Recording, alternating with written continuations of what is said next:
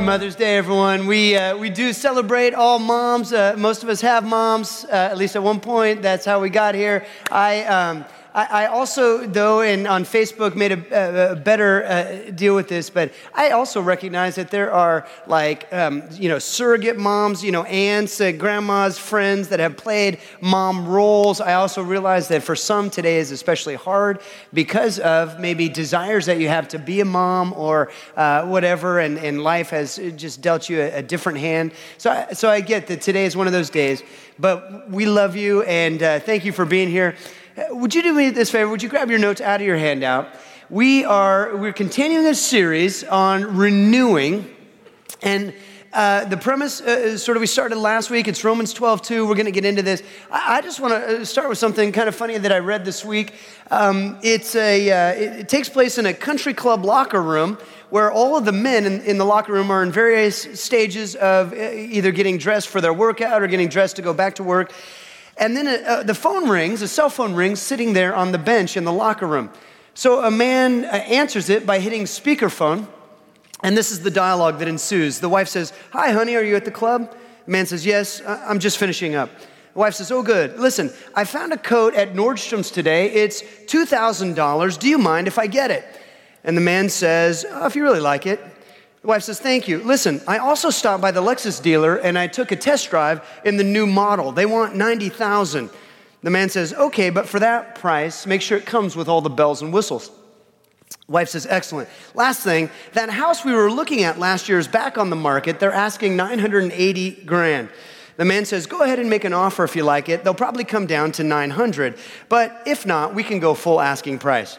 The wife says, "Oh, thank you, babe. See you soon." The man says, "Okay, bye." After he hangs up, all eyes in the room are on him. All mouths dropped open. Nobody can believe what just happened. The man clears his throat and then asks, "Does anyone know whose phone this belongs to?"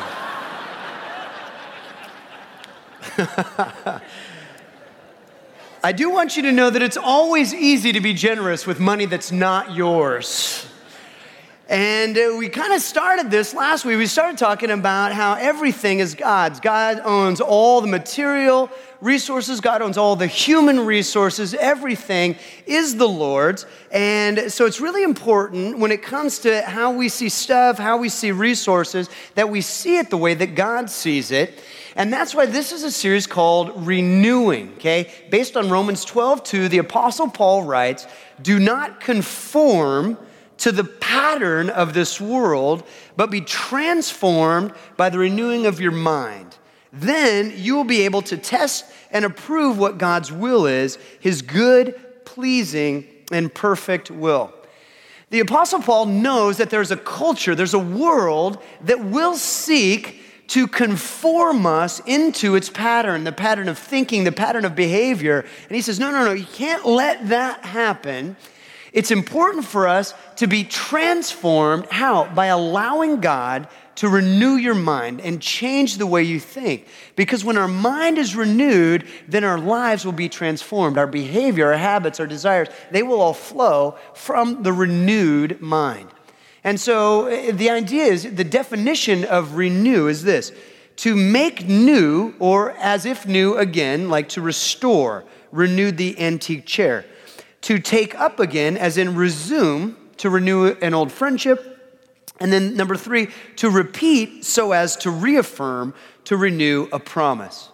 Now, all 3 of these elements are taking place when we allow God to renew our mind. That means we resume to see the world through God's perspective. We repeat this as often as is necessary in order to reaffirm the truth that we are not going to conform to the pattern of this world, but we're going to live a transformed life because we're letting God change the way that we think.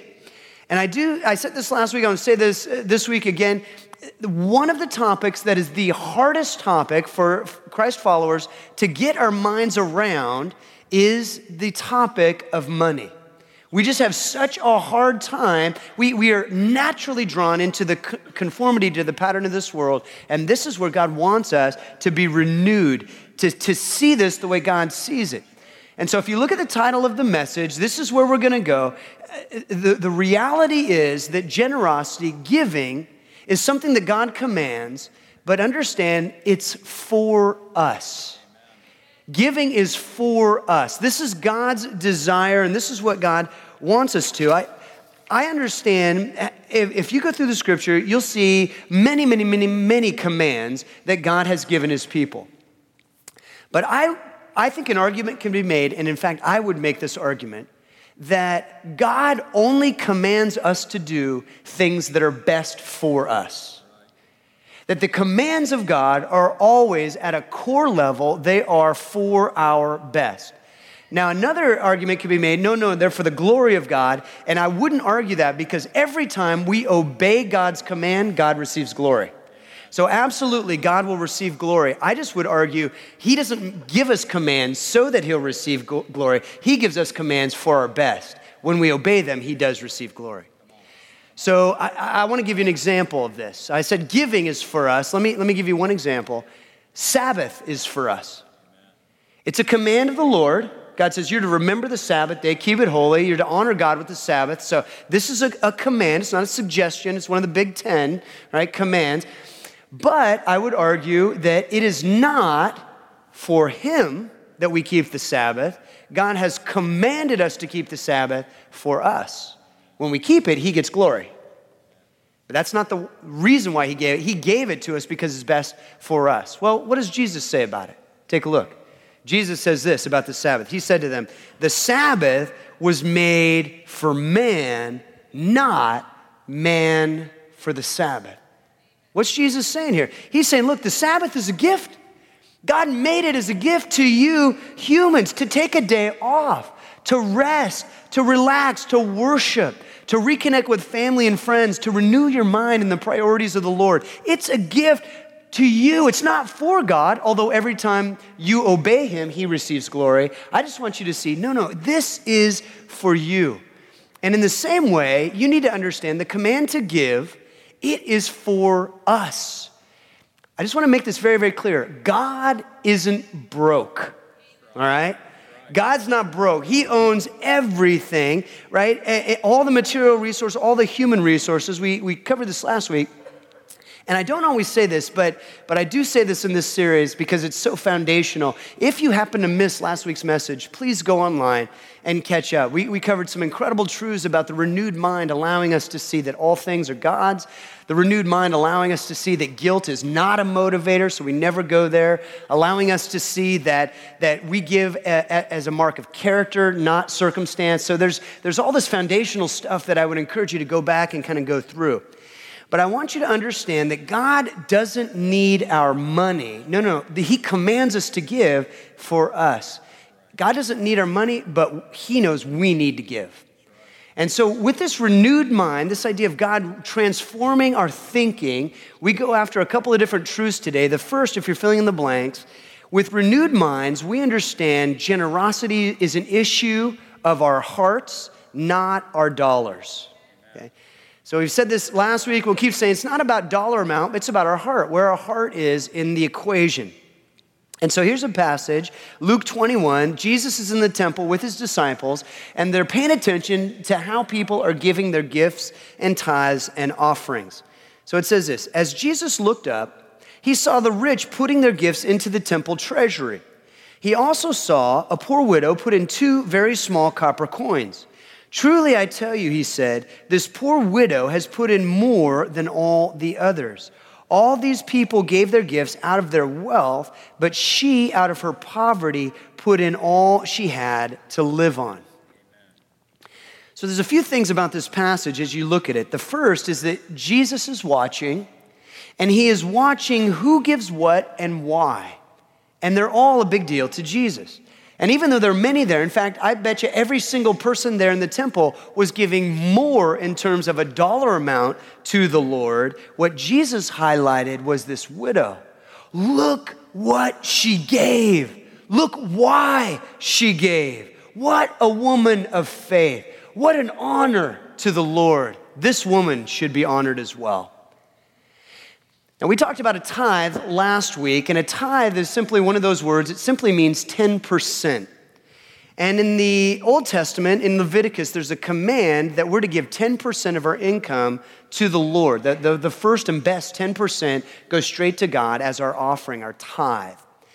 And I am aware that there are some Christ followers today who don't think that a tithe is a New Testament commandment, that it's only an Old Testament commandment. In other words, under the Old Covenant, which was law, that was the command that God had for his people. But now we're in the New Covenant, which is under grace, and that's no longer a command that God expects us to keep.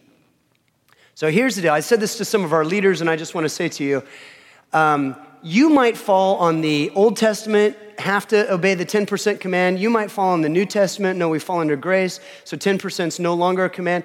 I just want you to know, this is what I said to the leaders, whichever side you land on that equation, I don't give a rip, right? I don't even care. It's an academic exercise in my belief, and here's why. Because what did Jesus say he came to do to the law? Jesus says, I didn't come to abolish the law, I came to fulfill the law. So Jesus comes and he fulfills it. He gets it right at the heart, right at the very most important part of the law. And every time we see Jesus refer to the Old Testament law, in the New Testament, what does he do? To use a poker term, he ups the ante, okay? Jesus is always putting more chips on the table. So let me give you a for example. For example, Jesus says, you've heard it said, don't commit murder. That's a good command, don't commit murder. Let's keep that one, don't commit murder. You've heard it said, the command, do not murder. But I say to you, anyone who says in his heart, you fool, to his neighbor is in danger of hellfire.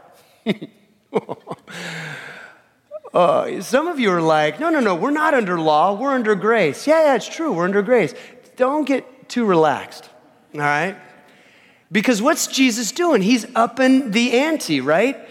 It's like the kid who said to his mom, Mom, I don't understand. Every time Daddy drives me to school, all the idiots are on the road.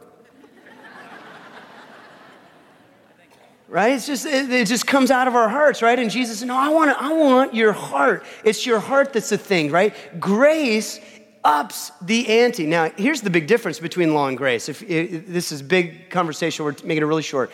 Law disempowers us because what the law does is it shows how far we fail.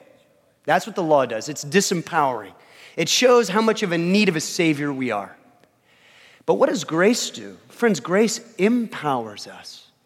Grace, when we enter into it in faith, what it does is God sends his Spirit and he dwells within us, and then suddenly we're empowered to live a life we could not live under the law. Does this make sense? Some of us have this idea that grace means I can do whatever I want. God doesn't care what I do. That's not the case. God loves you so much that he sent his son, Jesus Christ, to die on a cross to forgive all of your sin, wipe it all away as if it never, ever happened, and then to come and dwell richly within you so that you could live a life of potential greater than you could ever dream on your own strength. That's the difference. So again, what does Jesus say about the law? Jesus says about the law, you've heard it said, do not commit adultery. That's a good command. Don't commit adultery. It's a good command. But I say to you, do not lust in your heart after a woman, because that's the same thing as committing adultery. What's he doing? He's upping the ante. Are you guys with me? Can I get an amen, a right on? Are you? This is, by the end of today, you guys are going to be like, that was the greatest Mother's Day talk I ever heard. All right, so here's the deal. That's what he's doing. He's upping the ante. Now, here's what he would say about the tithe, right? What's he going to do? Of course, grace means, you don't have to obey the commandment to be acceptable to the Lord because he's made us acceptable to the Lord through his death, burial, resurrection. But, right, you've heard it said, Jesus will say, you should tithe, give the first tithe to the Lord. And I say to you, that's a great starting place. Everything is God's. And you're to steward all of your resources and all of your time and all of your talent in such a way that you bring the kingdom with you. I put on your notes what Jesus actually says about the tithe. Matthew 23:23, Jesus says, for you are careful to tithe even the tiniest income from your herb gardens, Right? These were the Pharisees who would be very, very careful. Even as they would trim their, sage and rosemary, they would tithe parts of that into the temple. He says, but you ignore the more important aspects of law, justice, mercy, and faith. You should tithe, yes, but do not neglect the more important things. Jesus is saying tithing is just the beginning. That's not the thing you shoot for. That's the foundation you start from. And again, the law disempowers. Nobody can do the law, right? Nobody can live up to the law. But what does the grace do? Grace empowers. Jesus says, I am with you every step of the way. I'm going to help you live this kind of a generous, faithful life. There was an article that ran in Forbes magazine written by Rich Calgard. It was called The Irrational Act of Tithing. Again, Forbes magazine. He argues it's a strange thing. You think if you give, if you tithe, you end up with less. But people in the business world find that when they start tithing, their lives are enhanced. Again, Forbes magazine. Of course, that's what the Bible has said all along. Jesus says these words in Luke 6:38.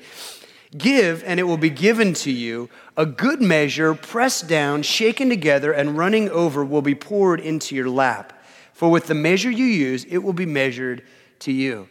Jesus is saying, when you give, God will give back to you on so many different levels.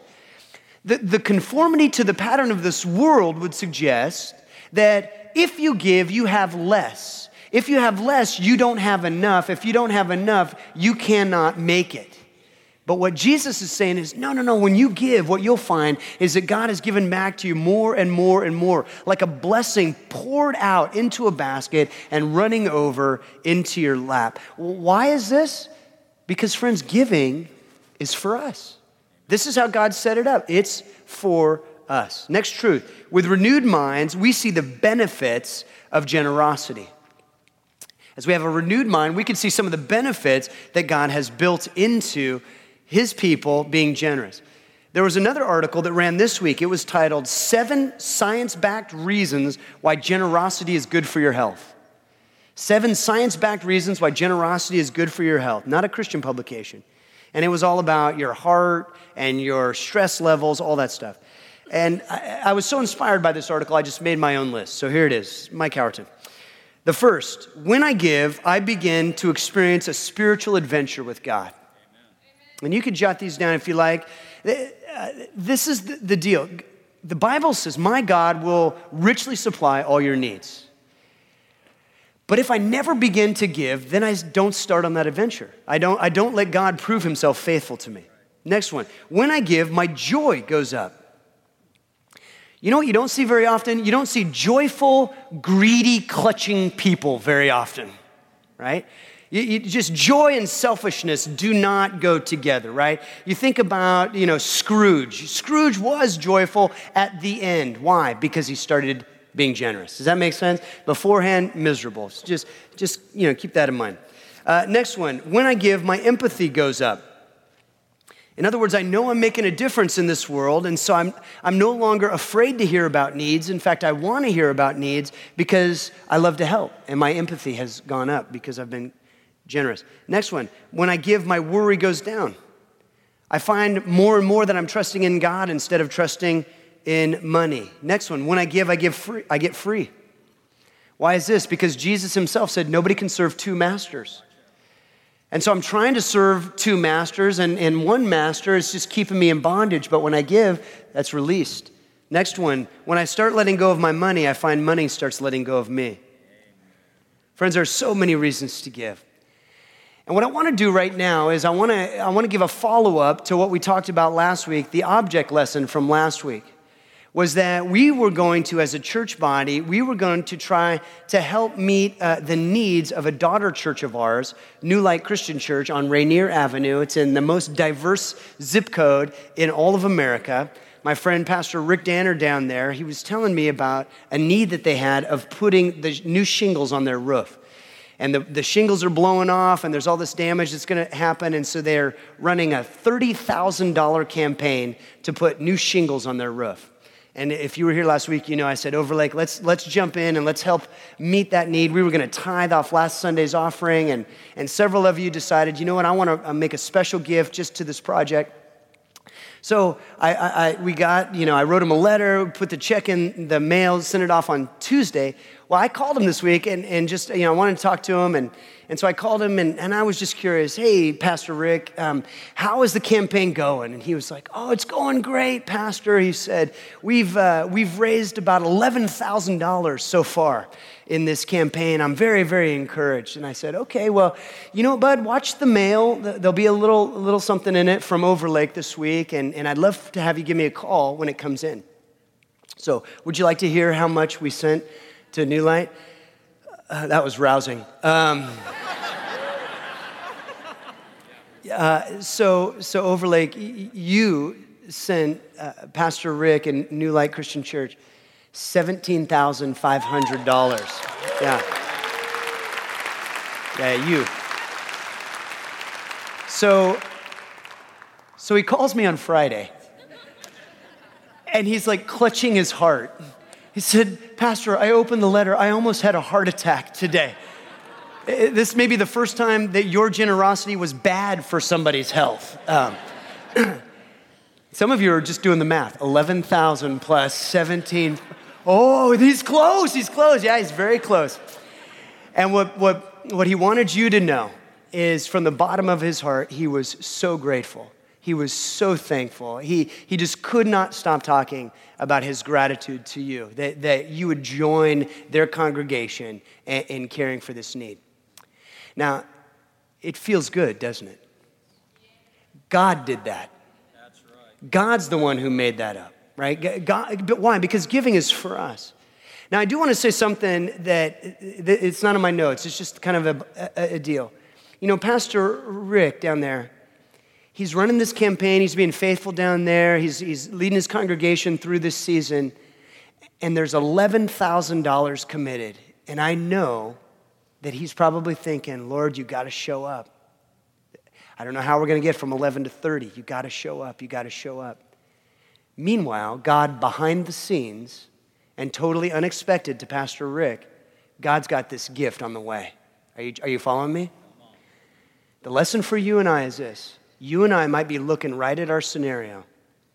We might be saying, God, I don't know how this is going to happen. I don't know how we're going to get through. I don't know what's... You need to understand that there's a bigger picture. God is already at work behind the scenes. And he's taking care of each and every one of us. God loves us, right? He's a good father. So you just need to see this. That's the idea, is that there's all these benefits to generosity. And so when we have the renewed mind, we can see that. The next fill-in, with renewed mind, we can see the downsides of not giving. Okay, the downsides of not giving. There's a really odd little verse in the scripture, Proverbs 30:15. It says, the leech has two suckers that cry out, more, more. The leech has two suckers that cry out, more, more. You know what a leech is, right? It's like a slimy snail without a shell type thing. And I actually, I was kind of ignorant. I don't know what a leech is. I've never been around leeches. When I go to the doctor, they typically don't pull them out. I'm not familiar with leech. So I didn't know this about the suckers. So in between services, we Googled it. And it's true. They have two suckers. Amazing how the Bible just fits right in with accuracy kind of a thing. So now, here's the deal. The suckers are on either end of the leech. Did you know this? You probably already knew this. What do? They attach to something, and then you can say it. They suck. Leeches suck. They suck. All right? So a leech is attached. It's sucking, and what's the other side doing? It's saying, more, more, right? Like that. That's it. There's two of them, and they're insatiable. And I just wanted to say, especially to you moms, happy Mother's Day today. This first Mother's Day message with leech as what I want you to see is it's a picture the Bible's giving us of what greed looks like. Just this constant more, this, I'm never satisfied. I've got to have more. There's got to be more. It's got to be cooler. I got to have nicer this. I got to have more of that. I need two of those. I need a bigger this. It's just more. We're never satisfied. And that's the pattern of this world. Ben Franklin, I don't know when he wrote this, but it's so true. Money never made a man happy yet, nor will it, he says. The more a man has, the more he wants. Instead of filling a vacuum, it makes one. More, right? There's just this, it's like, once you start walking that road, it never comes to an end. Like, I just need this, but then you get it, and you're like, oh, no, I need that. And then you get it, oh, I just need that. And it's just more, right? Those are the leeches that just keep screaming. Think about it, like just kind of go on a little journey with me. Maybe go back like early in your teen years or something. You're like, oh, you know what I need? I need a bike. I need a bicycle. I got to have a good bike. And you get a bike and you're loving your bike, but you're like, oh, I need a nicer bike. And so you get a nicer bike, but still that bike's not enough. I need a really nice road. I got to have a Cervelo. So finally you scrap and save and you get a Cervelo. And then you're like, oh my gosh, I don't know why I wanted a bike. I really need a car. So you traded it, you get a car and it's just like a Honda Civic. And you're like, oh, I love my Honda Civic.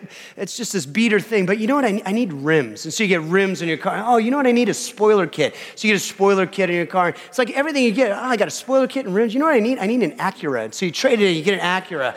And you get an Acura. Oh, you know what I need the latest model. You get the latest model. You're happy until the next model's announced. Like more, just constantly in your ears. If you start going down that road, there's no end. You have an apartment. You want a condo. Get a condo. What do? Fix it up.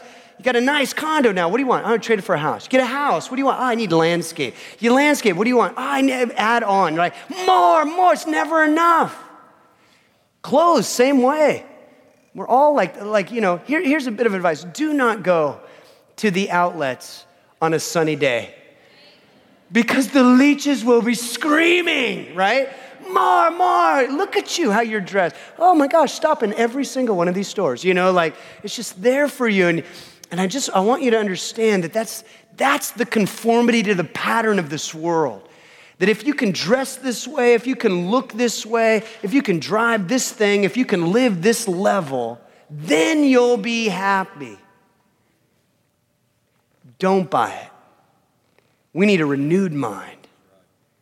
We need this renewed mind that transforms the way we think. A picture in the scripture also gives us a totally opposite view of this. This is in Psalm 131. Again, an odd little passage. It says this: my heart is not proud. My eyes are not haughty, Lord. I do not concern myself with great matters or things too wonderful for me. But I have calmed and quieted myself. I am like a weaned child with its mother. Like a weaned child, I am content. Israel, put your hope in the Lord, both now and forevermore. Put your hope in the Lord. Not in the cash, not in the material possessions, not in the style of living. No. Put your hope in the Lord now and forever. Right? Be content. The picture in Psalm 131 is like that picture of a baby perfectly satisfied. My son Caleb is 12 years old now, but when he was a baby, we snapped this photo, and I'll just show it to you here. Perfectly fat and happy, and passing gas, apparently. Some of you are like, that looks like a Buddha. No, it's not. That's my son, for real. You can take it off. But I want you to see just that picture, right? The picture of contentment. And here's the truth, and you might want to write this down and chew on it this week. Money is a great servant, but it's a horrible master. It's a great servant, but a horrible master. And the challenge that we have to just give ourselves again and again and again is contentment in the Lord. That we would be humble, not look to the ends of the earth. What else can I buy? What else can I acquire? But no, I am content. There's this, I just finished a book this week. It was a book by Laura Ingalls Wilder. She writes the Little House on the Prairie books. And some of you are wondering why I was reading a Little House on the Prairie book this week, and maybe I like kids' books, and maybe you should stop judging me. And so, but I do want you to know that if you need a refresher of what simple, hardworking contentment looks like, you should pick up one of her books. It's amazing. And we're talking about a level of poverty that is none of us are at. And yet there is this incredible trust and contentment and hard work that just, it's a beautiful picture. And there was a passage in the book that really got to me. It was sort of the pinnacle, I think, of the book I was reading. And it was the family was living in a dugout next to this creek. A dugout is basically a cave with a door. And Paul was able to build them a house out of wood up above on the prairie. And it was the first time that they had ever lived in a house that was built with wood planed at a sawmill. First house they'd ever had with glass in the windows or hinges made at a store.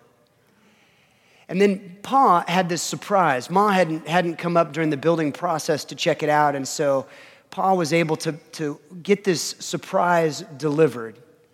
And it was a stove with an oven. And she had never had an oven before in her life. And so when moving day comes, the kids are so excited. They blindfold Ma, and they take her up into the house, and then they take the blindfold off. And she looks around, and she becomes weepy with gratitude. And she looks at the glass windows. "Oh, Charles," she says. She looks at the wood floors. "Oh." And then she sees the stove. She says, "Oh, Charles," she's crying. "Oh, Charles, you shouldn't have. It's too much," she says. And Pa says, "Nothing's too much for you." See, the renewed mind gets us to the place where we realize that every dollar and every minute is a blessing from the Lord God who loves us so much. And when we are overwhelmed by his goodness and his provision and his grace, then when he blesses us, we just say, "Oh, Lord, it's too much." And in that moment, you will hear the Father's whisper, "Nothing's too much for you. I love you. My heart is to bless you. My heart is to care for you. My heart is to stoke you out. I want the very best for you." But it's not chasing the leech who says more, running as hard as you can after some contentment that will never come. No, the key is pursue contentment now.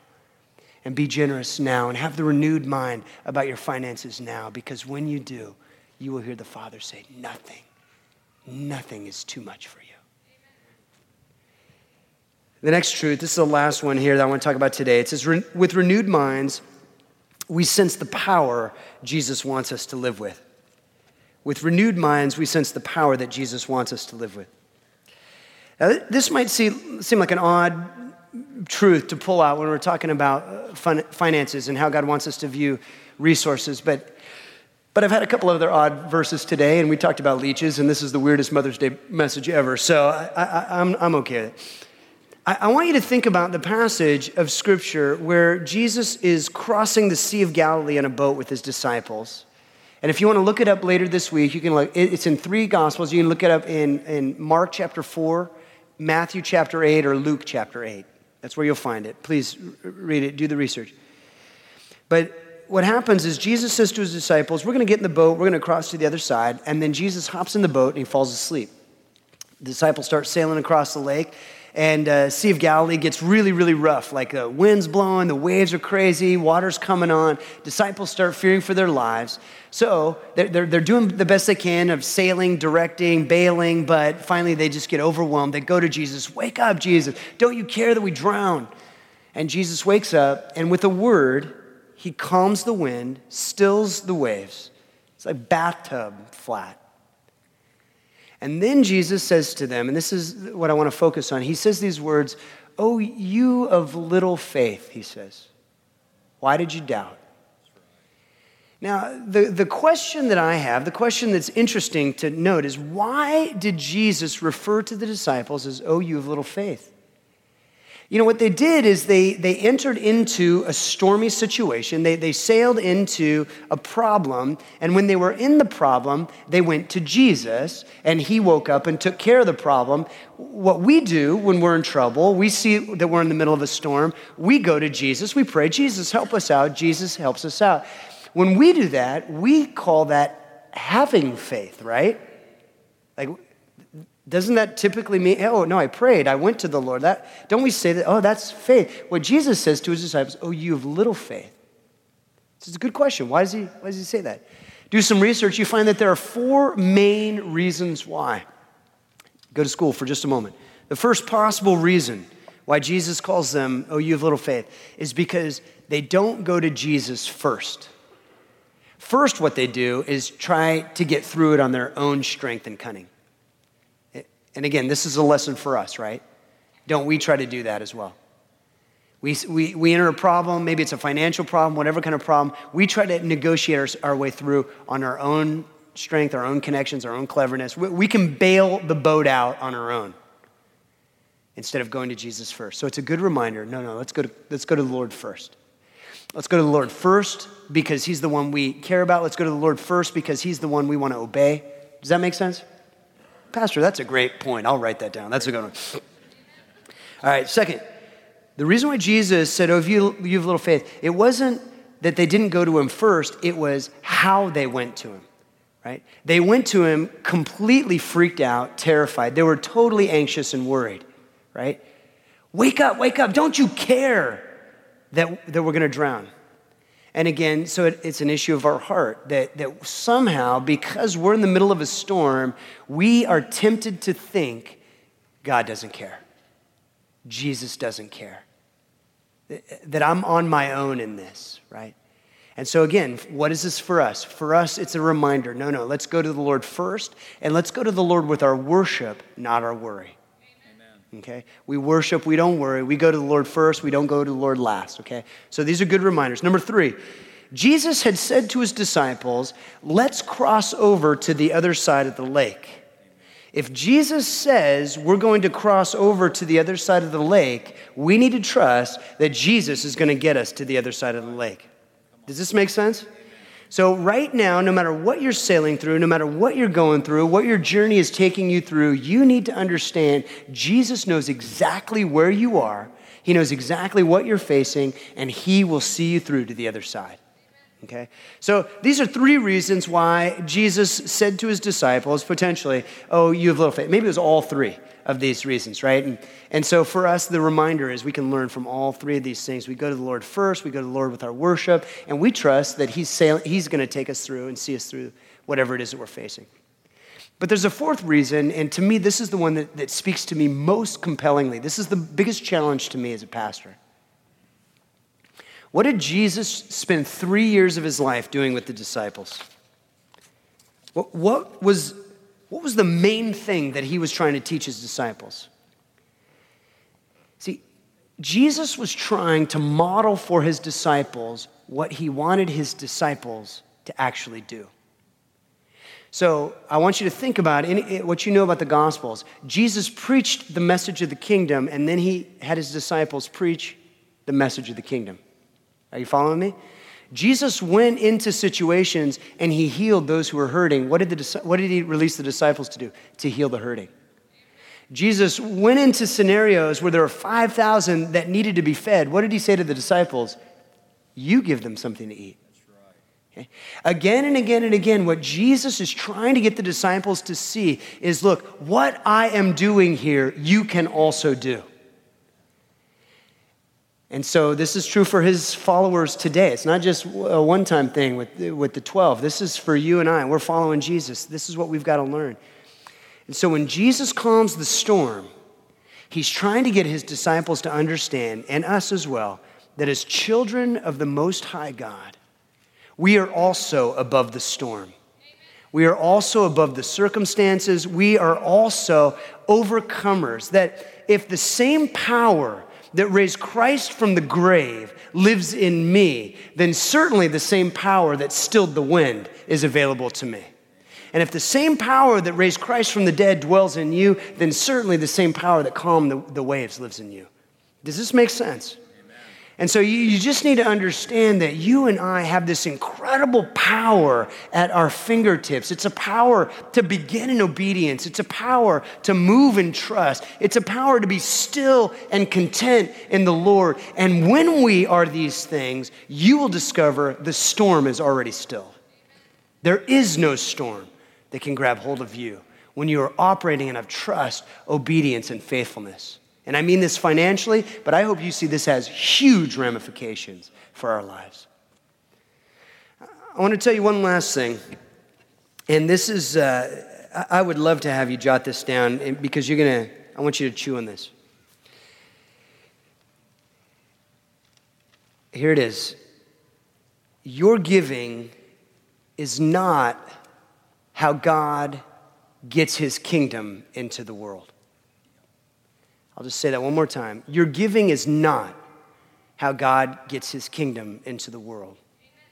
Your giving is how God gets his kingdom into your heart. Amen. Why? Because giving is for us. Giving is for us. And yes, when we give, trust me, don't mishear me, there are incredible redemptive movements that happen all over the place because of our generosity. That's what the whole Blessing My City campaign is all about. No, God will use our generosity to do incredible things for God's kingdom, but I just want you to don't miss the importance of this. God can get his kingdom work done millions of ways. Now, what he wants with your generosity is for his kingdom to come here. Okay? So, happy Mother's Day.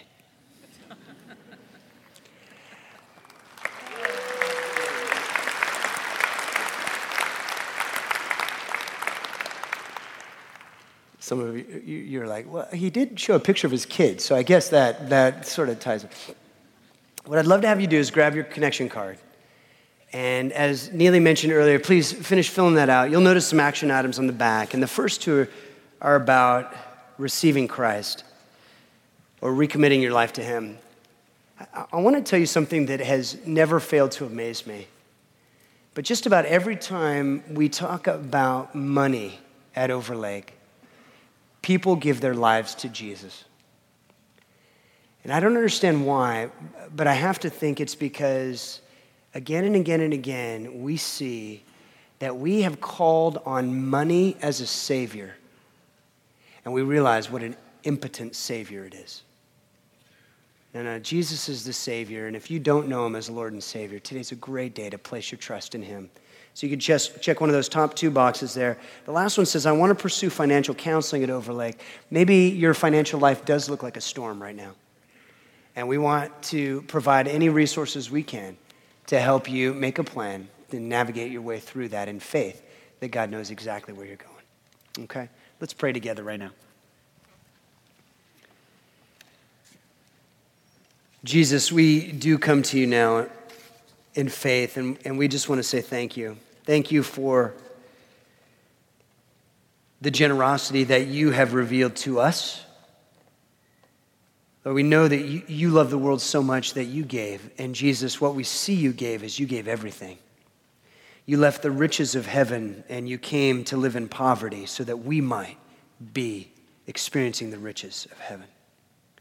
Jesus, you're the one who consistently gave. And so we are so thankful for the way that you give, the way that you love us, the way that you grace us, the way that you don't expect us to give so that we can earn your love. No, you proved your love in advance.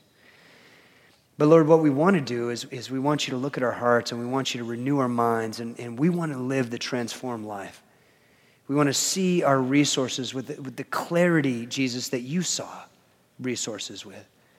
We ask that you would be absolutely free to work in each one of us, that you would whisper your love and your favor and your grace in each one of us as we begin this road of radical obedience to you in the area of our finances. We love you, Lord, and we do accept this truth that giving is for us. It's a way that you have offered us your grace, and we receive that grace today. We pray all of this in the name of Jesus Christ, our Lord and Savior. Amen.